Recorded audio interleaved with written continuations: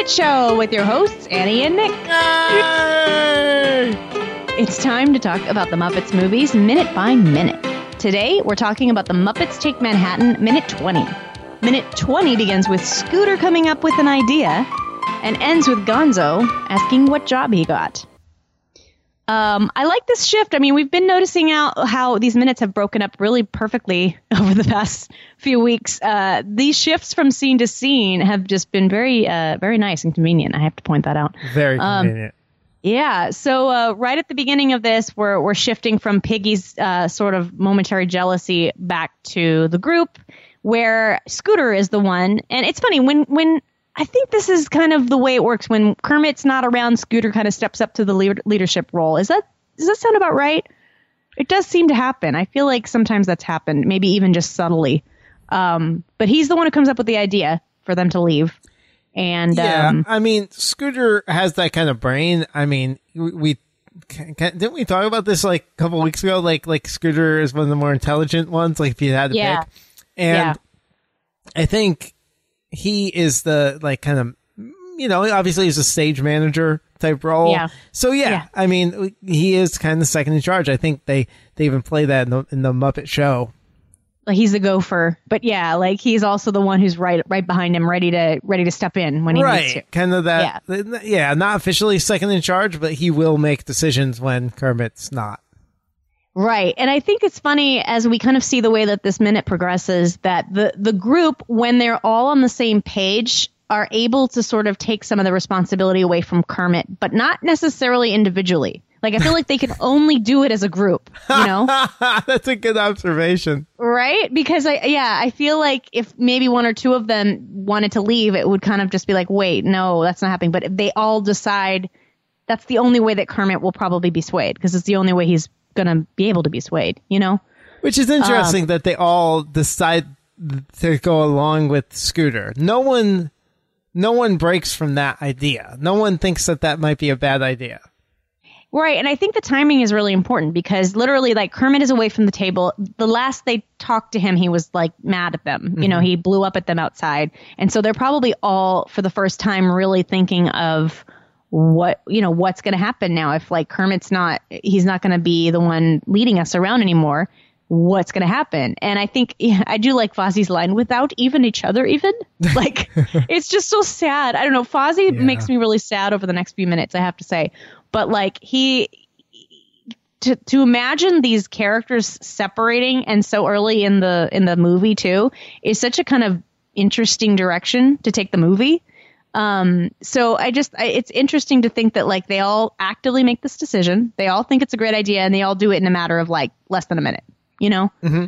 And Miss Piggy, correct me if I'm wrong, because you have the script or the transcript. Does she say, I can't leave Kermie, we're still pinned? Let me see. Yeah, I get that.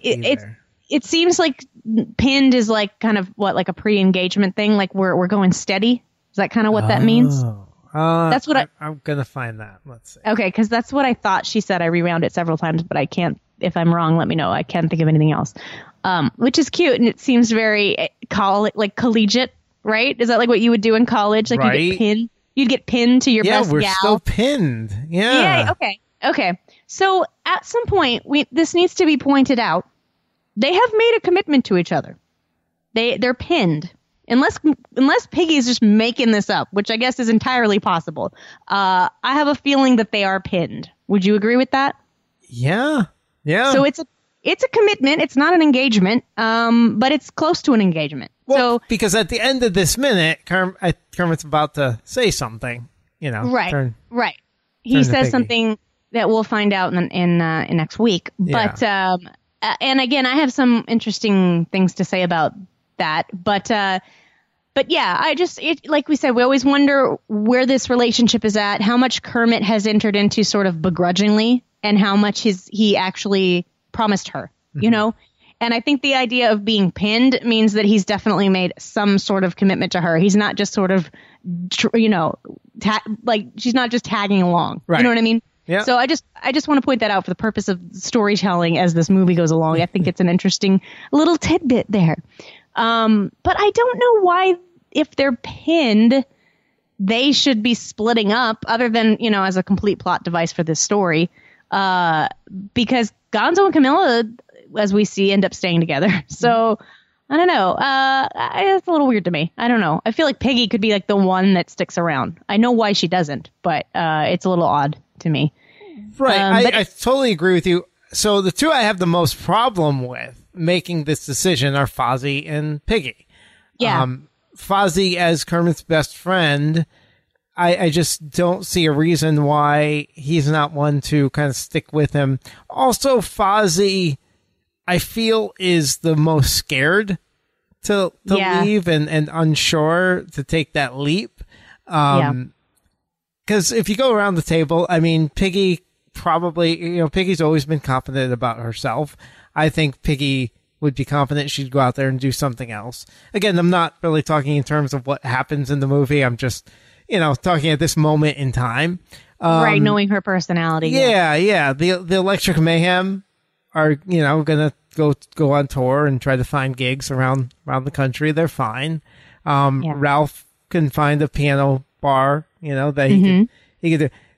Scooter is smart. I think he's pretty confident he could find something else. And, I don't, Gonzo and Camilla look at it probably as some adventure, and some fun adventure. They're always doing their own thing. Right. So, Yeah, they're off doing their own thing anyway. I don't think he thinks about tomorrow ever. I think he just goes and does what he's doing.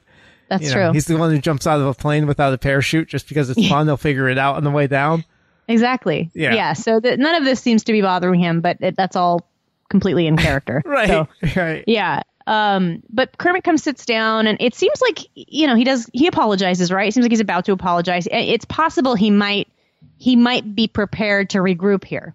What do you think? Oh, totally. So that's kind of the funny part about this scene is, and that's a trope of these comedies where characters make a decision separate from each other, and only to find out that if they didn't make that decision 2 seconds ago, life would have been extremely different at this moment.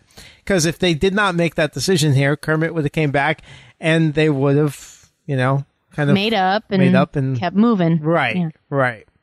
And instead they rashly made this decision because they thought it was in Kermit's best interest, which I think is really interesting, like a really kind of developed way of thinking about these Muppets. Yeah, I actually agree with you. I think this is a huge evolution that we're seeing in this movie. Maybe we don't even really notice it when we watch it so quickly, but the idea of them kind of relieving Kermit of this burden of them, Oh my gosh, sorry, my cat is here and she's saying hello. But yeah, it's a huge development for them. They're so used to him answering all the questions and solving all the problems that for them to take this into their own hands is just a cool development. Well, it's the first time in any of these movies that whether it's right or not, they realize that they're putting the burden onto Kermit. It's probably not the right move necessarily to separate from him and say he's better off without us, but it's it's a self-realization that it's interesting that they make the decision based on Kermit's better without us and not we're too self-reliant on Kermit. Maybe we should develop ourselves and be more independent. Which, like, they actually seem to think that he would be able to sell the show better without them. Like, they're holding him back. They're holding him back. Yeah. Yeah. They're holding him back. And because remember, I mean, supposedly, we saw it was kind of set up as Kermit being the leader, obviously, but the brains behind this play, the person who wrote it, the person, the star. It's like his baby. It's his. Yeah. And so maybe he's better off selling this without us and finding a different crew because it's a kind of a self-realization that the play itself is still very good. It's just us. We are not Broadway quality. It's not the play. Right. Yeah. Interesting. Yeah. Yeah. Yeah. That is an interesting point. I agree with you. They all kind of come up on the fly with the idea that they all have gotten job offers somehow. I guess these job offers are calling the train station and, they're answering the payphone. I don't know. Sure. But Kermit, it's not like he seems to buy it. I think he's starting to maybe regret what he said, and maybe kind of thinking like, really, like everyone's going to leave, like, and we'll hear a little bit more about this, how they all feel about it next week. But it does seem like one of those classic examples of bad timing, like you said. So. That plays into it too, because I don't think he believes them either, but he also kind of looks at it the wrong way, like, oh, my friends are abandoning me, they don't believe in me. Yeah. And I mean, he does say it that they believe in him. Right. I believe that. Is it in this minute or the next? It might be in the might be in the next minute. But yeah. You're right. And it's kind of sad. It's a sad moment because we know the truth, but he doesn't know the truth. So it's one of those things that you do see a lot in sitcoms and things like that. But yeah, that's what's playing out here. A classic misunderstanding. It is. Yeah. Well, Gonzo does say, the only other thing I wanted to say was that Gonzo seems to not really be clear on the plan, but he's going to go along with it. Oh, he's not clear. In fact, he's pretty excited that he might have gotten the job. Right. He's like, this is awesome. Yeah. So that's pretty funny. I love it. I also needed to point out that I don't know why I never seemed to notice that Camilla does have blue eyeshadow. She just does have blue eyeshadow, and I just think I never picked up on it.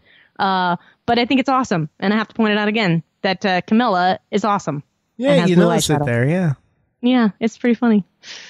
Anyway, honestly, that's really all I have for this minute, and I'm a little sad, and I'm worried next week's going to be a little sad, Nick.